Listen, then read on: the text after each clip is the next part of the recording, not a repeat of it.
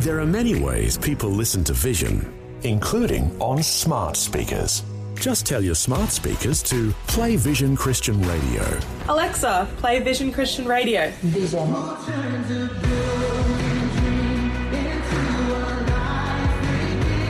Yep, it really is that easy.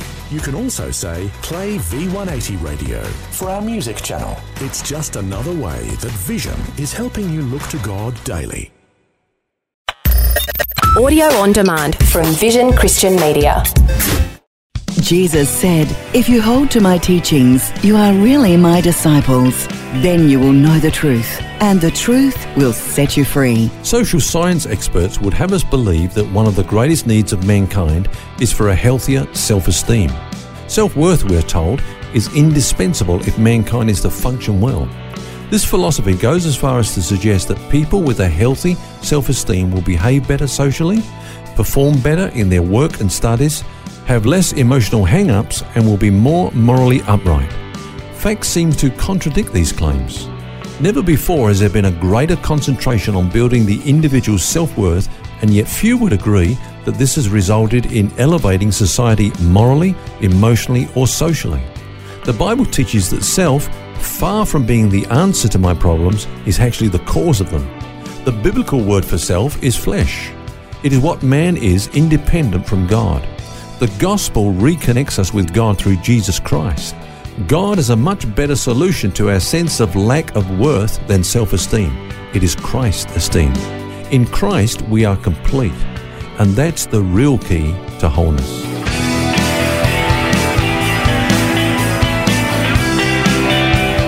This is Set Free with Ken Legg. And welcome to the program. This week we're looking at the subject of walking in the Spirit. It's going to be a great week. It's Phil here, along with author and pastor Ken Legg. And I guess that phrase, Ken, walking in the Spirit, might mean different things to different people. So let's start with what's your explanation. Okay, well, that's what we're going to look at this week, Phil. It's clear that a Christian is capable of living two different kinds of life. Now, Paul describes these as flesh and spirit. They're diametrically opposite, or as to use his words, contrary to one another. The term flesh, as I said earlier, is a reference to man as he is apart from God. The unbeliever is someone who is in the flesh. He's born that way. And unless he's born again, he will remain that way. You might remember Jesus said to Nicodemus, that which is born of the flesh is flesh, and that which is of the spirit is spirit. So when we're born again, we are no longer in the flesh, but in the spirit. By means of our union with Christ, the flesh has been crucified. This means that Adam's life is no longer our true source of life. The Holy Spirit, through the new birth, has imparted the life of Christ to us. Now, Paul says to the Christians at Rome, you are not in the flesh, but in the Spirit, if indeed the Spirit of Christ dwells in you. Now, here's the thing. Even though we are a new creation and no longer live in the flesh, we can still act independently of God. So Paul urges these same people who he's just declared to be not in the flesh but in the Spirit to be careful that they don't live according to the flesh. So what I'm saying here is that whilst we're not in the flesh, it is possible to live according to the flesh. Okay, so what does that part mean, to live according to the flesh? Well, we can live according to the flesh in two ways. Now, the first one, is obvious, stating the obvious. If I give in to the urging of the flesh to behave sinfully, Paul gives a list of that. He says the works of the flesh are these, and he talks about things like fornication, drunkenness, hatred, contention, jealousy, anger, selfish ambition, etc. Well, that's something we all know, but that's often what we can find walking in the flesh too. But there's another side to this, and it's by doing good deeds, but independently of God. Paul actually said that there were some people in his day that were preaching Christ, but were preaching him out of envy. They were basically trying to compete with Paul, and get the attention. You remember Jesus said that in the last days people will say, Lord, we've done all these wonderful things. We've prophesied, we've cast out demons, we've done all these wonderful works. And he will say, but I never knew you. You did these from me. Yeah, you did these independently of me. So basically, to answer your question, the point is that whether our works are seen as good or bad, if they're performed independently of God, they're the works of the flesh. So really it's not what we do, it's our motivation in how we're doing it and how we're walking in the Spirit rather than by our own steam or our own motivation in our own self, I guess. Yeah. Okay, so what about walking in the Spirit then? Let's look at that. What does it actually mean? It's a term you hear a lot in Christian circles. What does it mean, and how do we do it? Okay, well, the Holy Spirit, of course, indwells every Christian. The New Testament says the following things about the works of the Spirit in our lives. He says, first of all, He's come to dwell in us in order to live Christ's life through us. We talk about the fruit of the Spirit is love, joy, peace, and so on. Yeah. And, of course, that's in direct contrast to the works of the flesh. A work is something that I can produce, but fruit is something that is produced in me by a power that's not my own. It's the fruit of the Spirit. It's not my doing. It's Him producing that in me.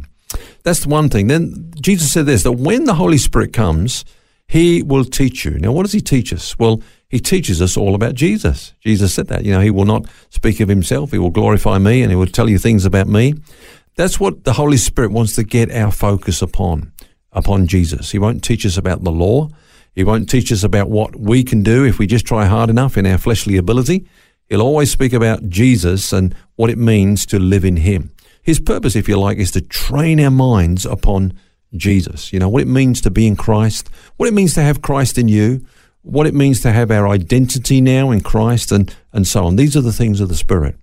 And then, of course, He leads us. What does that mean? He says that as many as are led by the Spirit of God, these are the sons of God. I said earlier, Phil, that we're all capable of living two kinds of life. I can live according to the flesh, or I can live according to the Spirit. I've got that choice. Basically, I will determine that by who I yield the members of my body to. So whether I'm yielding to myself or whether I'm yielding to the Spirit.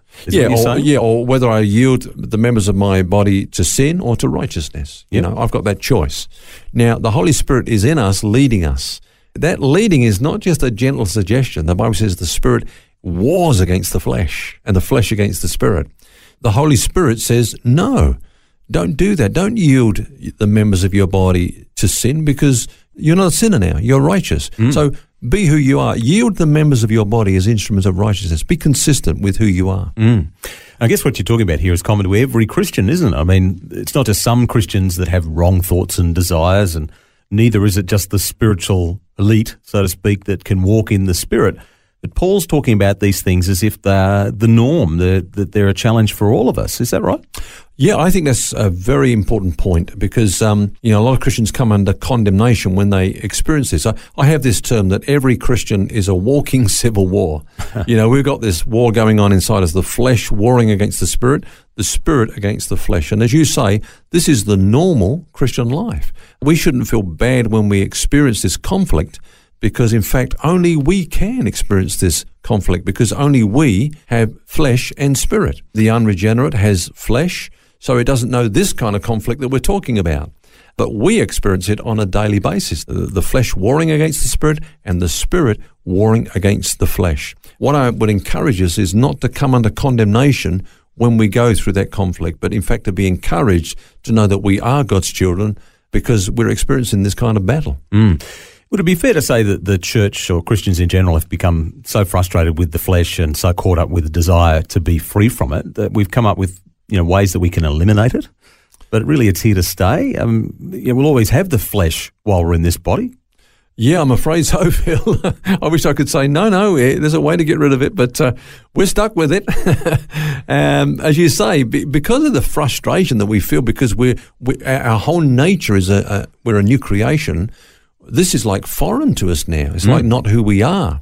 Sin dwelling in our members. We've come up with doctrines like there was a time when the church taught, parts of the church, I should say, taught this sinless perfection. You could reach a state where you didn't sin anymore. You were free of all these desires even to sin. We've been through this whole thing of deliverance, where we try to get free of it by deliverance, but you can't cast out the flesh. You can cast out the spirit, but it's not an evil spirit. It's the flesh.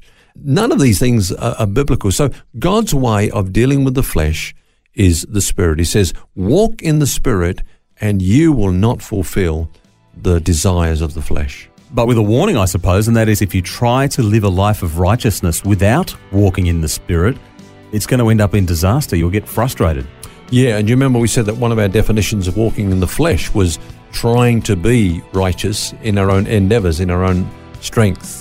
The very term to walk in the Spirit means, hey, you can't do this except through the empowering of the Holy Spirit who indwells in you. And we'll talk more about that throughout the week, Phil.